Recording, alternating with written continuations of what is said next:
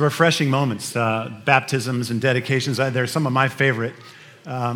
We have a piece of paper somewhere that we used to hand out, but it's too long now. It's like a short book of all those that have been dedicated and baptized through the years. It's a beautiful document.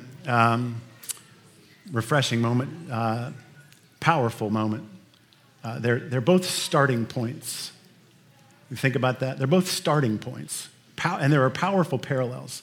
You think about a dedication is a welcoming of a child, of a baby, into the family of faith.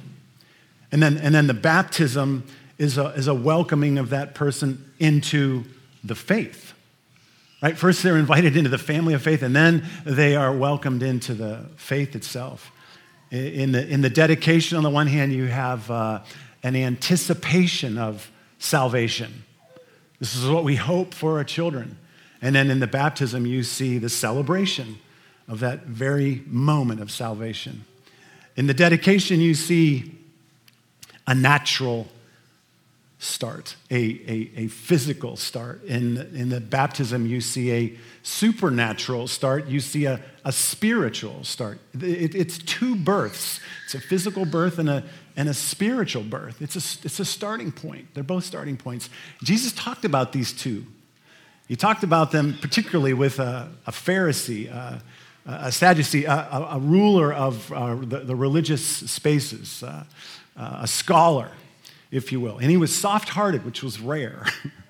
This is what Jesus said. And he was talking to Nicodemus. You might be familiar with the story. And he says, listen, truly, truly, I say to you, listen, Nicodemus, Jesus is saying. No one can see the kingdom of God unless they're born again. It was almost new phraseology. Nicodemus doesn't even understand, and he says, what are you saying? You can't possibly mean that people should enter back into their mom and be reborn. And Jesus says, no, you can't. That's not what we're talking about. Listen, no one can enter the kingdom of God unless they're born of water, which would mean natural birth, and the Spirit. And that is what we just witnessed. Two kinds of births. And Jesus really spoke of one, which I'll explain this. The one is threatened by failure, the natural birth. The spiritual birth is refreshed and saved through forgiveness. Here's what I mean. And this is where, if you're studying the red letter study with us, this is where that one picks up in this idea of forgiveness. Think about what happens between the natural birth and the spiritual birth. What happens from day one until that day when forgiveness is received? Parents, and if you've been a parent, you feel this tension, right? It's a mixed bag. You can deny it, but if we're sober about our thinking, we know our kids are not only going to face trouble, they're going to cause it. They're not only going to be sinned against, they're going to sin. We don't like to think about when they're 1 or 2 years old. Like us, as they grow, as you grew, you're challenged, deeply challenged, by natural inclinations. We call that flesh. And these inclinations lead us away from God. It causes us to trust the wrong voices, follow the wrong passions, to do what's best for me and not what's best for others. As our natural, fleshly, sin-rooted, that's what we're compelled those ways. You're aware of that. You're clearly, surely aware of that.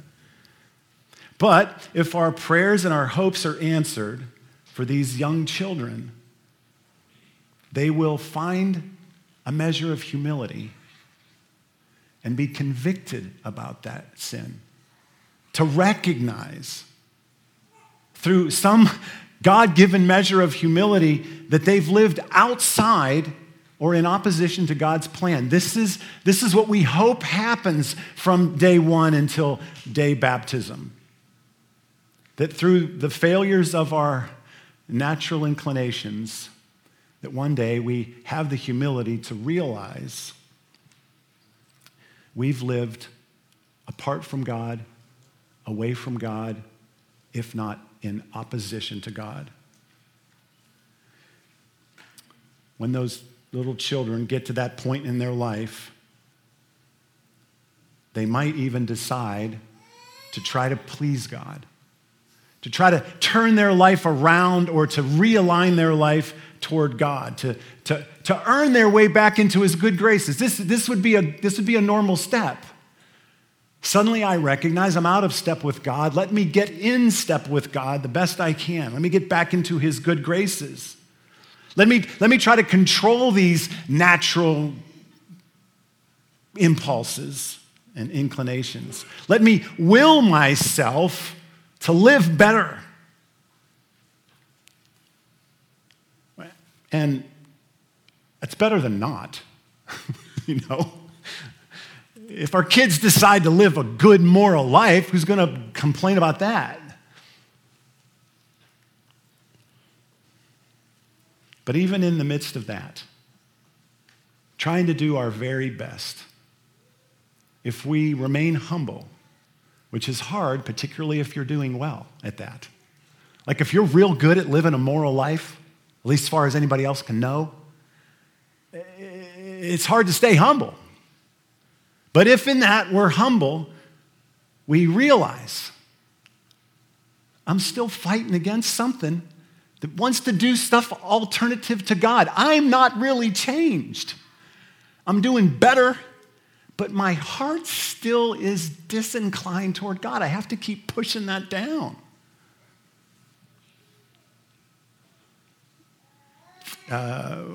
Maybe one of the most famous of all the founding fathers in Protestantism, John Calvin, wrote about it this way. He said, man's nature, so to speak, is a perpetual factory of idols. What he meant was, we are monumentally good at creating objects and passions of pursuit other than God. We can just crank them out. Something to be super excited about, something to count on, something to live for, something to turn to.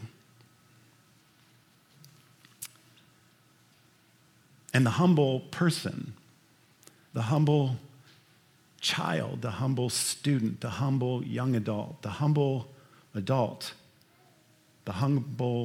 grandparent, maybe at some point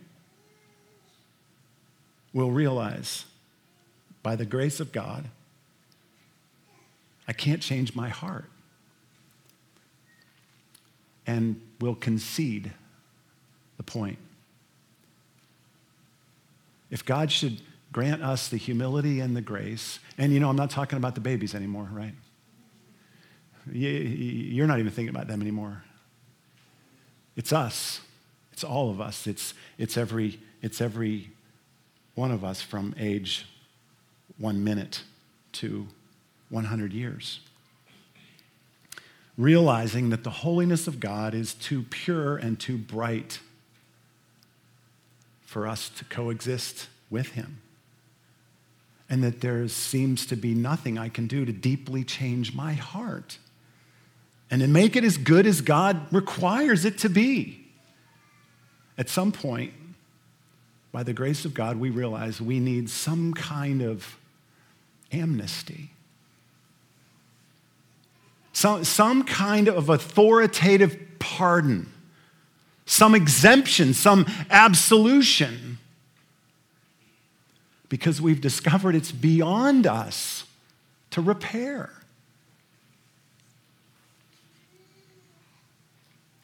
It's not too different from the paralytic. We looked at this in Mark chapter 2 weeks and weeks ago. Many of you know this story. Jesus showed up at Capernaum. He was teaching in a home, and it was packed, just packed.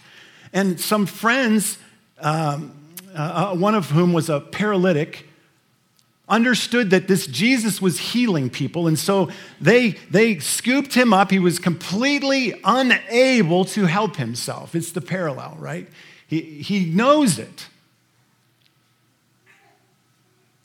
And they carry him, and they can't even get through the crowd. So they go up on the roof, they dig a hole through the roof, and drop him down at Jesus' feet. This is what it says. They could not get him to Jesus because of the crowd. They made an opening in the roof, and they lowered the man down. And he, like many of us, looks to Jesus in hopes of getting, well, what? What does he want? Right? What is on his mind when Jesus says the next words? He says he saw their faith and he said to the paralyzed man, "Son," what does he want to hear? Walk. Get up. Be normal like everyone else. That's what, son. Jesus turns to him. He doesn't tell him to get out. He turns to him and son. There's some affection there. He's coming. He's going to give it to me. And he says, "Son, your sins are forgiven." Okay? Anything else? I'm just laying here. I don't know. I can't walk. I can't do any. Dug a hole, the whole thing. You've been watching, Jesus? This is a pretty mind-blowing thing going on right here. And what's actually happening is Jesus is exposing to this young man, his friends, and this entire crowd what he's primarily concerned about. He's exposing to this crowd the very reason he came and was sent to be with us on this earth. The very reason that God became flesh. Jesus is nailing it right here. It's the core of his message, his gospel, his good news. Jesus is saying, look, you have failed to walk with me. It's not just about the fact that you cannot walk. You do fail to walk right now, but the deeper issue is that you haven't walked with me. You've turned your back on God. You have pursued other passions. You have pridefully given yourself credit for your moral capacities.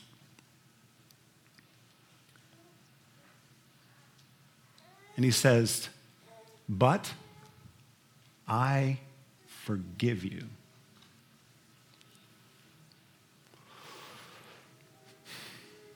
It's more than amnesty, though. I don't know if you know. Technically, amnesty is a pardon. It's rooted in the word amnesia. It's a forgetting of the sin, a forgetting of the legal bind that you're in. It's a pardoning. It's a moving past. And that's not precisely what Jesus has done. If you look at his whole life, and what he is anticipating is the actual substitution as the one who receives the penalty for the sin. It's not really amnesty. It is a forgiveness that is both rooted in love and mercy, but also in justice. What is deserved is given, but it does pass over us because it was administered to Jesus. He suffered. It is that very man who looks at this young man, who looks at every human and says to them, "I am forgiving you. I am taking the penalty for what you deserve. All you need to do is receive it."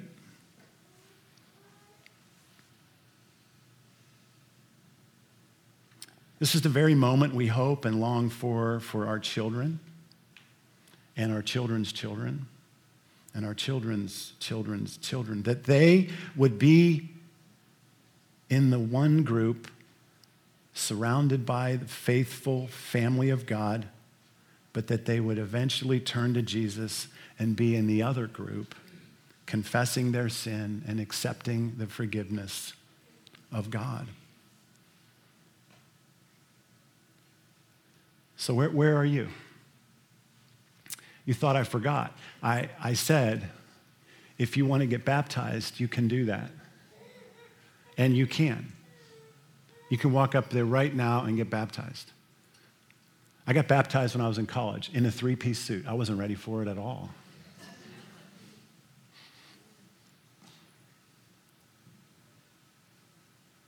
Who among you has realized the unresolvable shortcomings, not only of our self-oriented practices, but of our perpetually wandering hearts? Who among you has realized you can't change who you are at the core? It requires the forgiveness of God. If that's you, Jesus would instruct you to show him, to confess it with your mouth, what you believe in your heart, and show the world. Anyone? You stand, you walk right over there. I will get in with you right now. I'll take my mic pack off.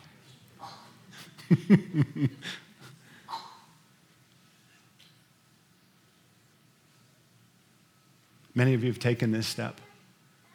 It's a privilege to be walking on this path with you. Those of you that understand what you've needed and you've accepted what God offers. The question then is, well, then what? What then? Is that it? Now that you're forgiven and forever in the grip of Jesus, what then? Well, it's kind of more of the same. Listen to this. If you have never read this verse, this is another mind blower. Jesus said, when you stand praying, if you hold anything against anyone, forgive them. I can deal with that. But he says, so that your Father in heaven may forgive your sins. Now that just seems totally backwards to me. Forgive so that you might be forgiven. What's going on here? Well, there are a lot of ways to share the good news. There are a lot of ways to try to help people understand what the gospel is. There's a lot of ways to try to help people understand who God is and what Jesus is about. But the most powerful is to forgive as you have been forgiven. There may be no better way to mess with somebody else's heart in a good way, to show someone unconditional love, to glorify God, than to forgive.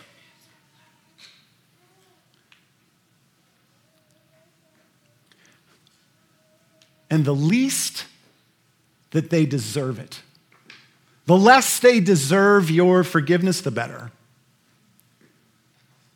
The more you have to suffer to forgive, the better. The more unjust the situation, the better. The more deserving of punishment and consequences, the better. The better. The more that you need to experience forgiveness, the better to forgive. The more twisted up you are in guilt, the more burdened you are by shame, the more you feel unforgiven, the better to forgive. What's going on here when he says, forgive so that I can forgive you, forgive and then forgive so that I can forgive you, is a divine transaction. It's a cycle of life. It's a spiritual breathing. I breathe out forgiveness, and I breathe it in again. It's like a snorkel. What do you do with a snorkel? You breathe out. No, you breathe in. You do both. You got to do both.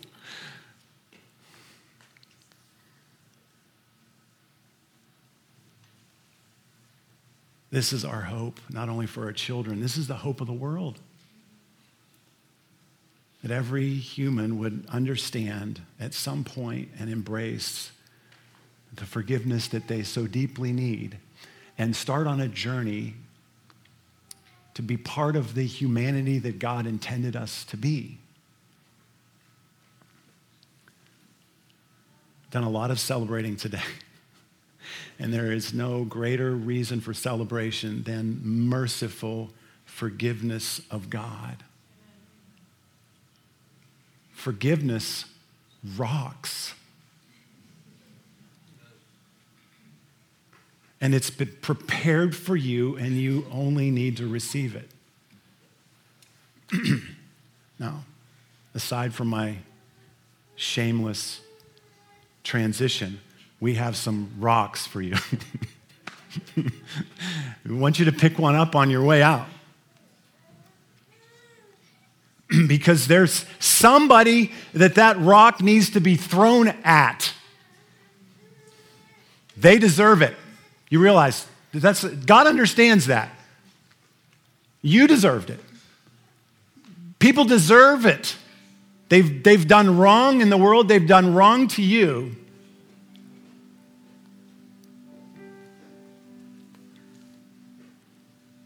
But we remember that God's forgiveness actually isn't amnesty. It's deeper than that. It's not just a forgetting. It's not just a passing over. It's a substitutionary thing. And the same is true for us. To forgive is to suffer. To forgive is to set aside your right to bring justice. It's the way Jesus put it. Somebody slaps you on the cheek. He said, what did he say? You slap them back. No. You have the right to slap them back. It's not fair. It's out of balance. You can settle the score, or you can turn the other cheek. And we have given up on, in many ways, the power of God's forgiveness. We have begun to think that it's wrong to turn the other cheek. But what we don't understand is by being vulnerable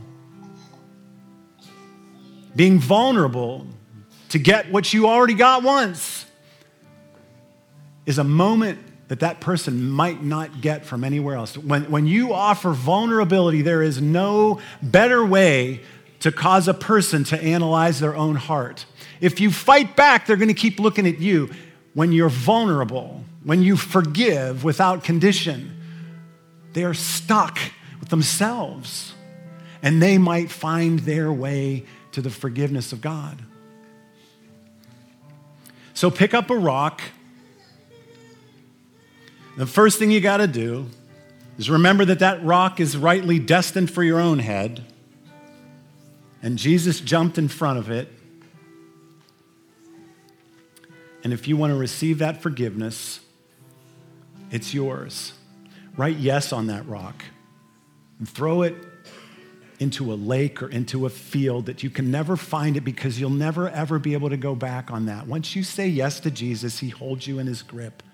Maybe you need to take that rock this week, write the word yes to it, and receive what is yours.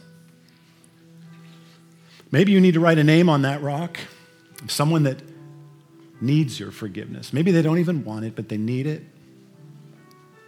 And you put it in your pocket, and then you go and you forgive. And once you've forgiven, irrespective of how they react, you throw that rock away because it's done. And the third thing I'd like you to think about is accepting the fullness of God's forgiveness. there's a lot of people, maybe you're one of them, that have received the forgiveness of God in part. Because we have this way of measuring our own sin and to what degree we think God can forgive it, and it stops at some point, but it doesn't go beyond that. And there are things in your life that you think even God can't forgive. But he can, and he does. He forgives it all. And maybe you need to write that thing on that rock and once and for all accept the forgiveness of God. Forgiveness is our greatest celebration because we receive it unconditionally, and we have the opportunity to breathe and be in part of a divine transaction with others to forgive them. Can I give you 30 seconds to just process that, to think about that, to imagine what you're going to do with that rock when you walk out? Please take one when you go. Let me give you just a minute.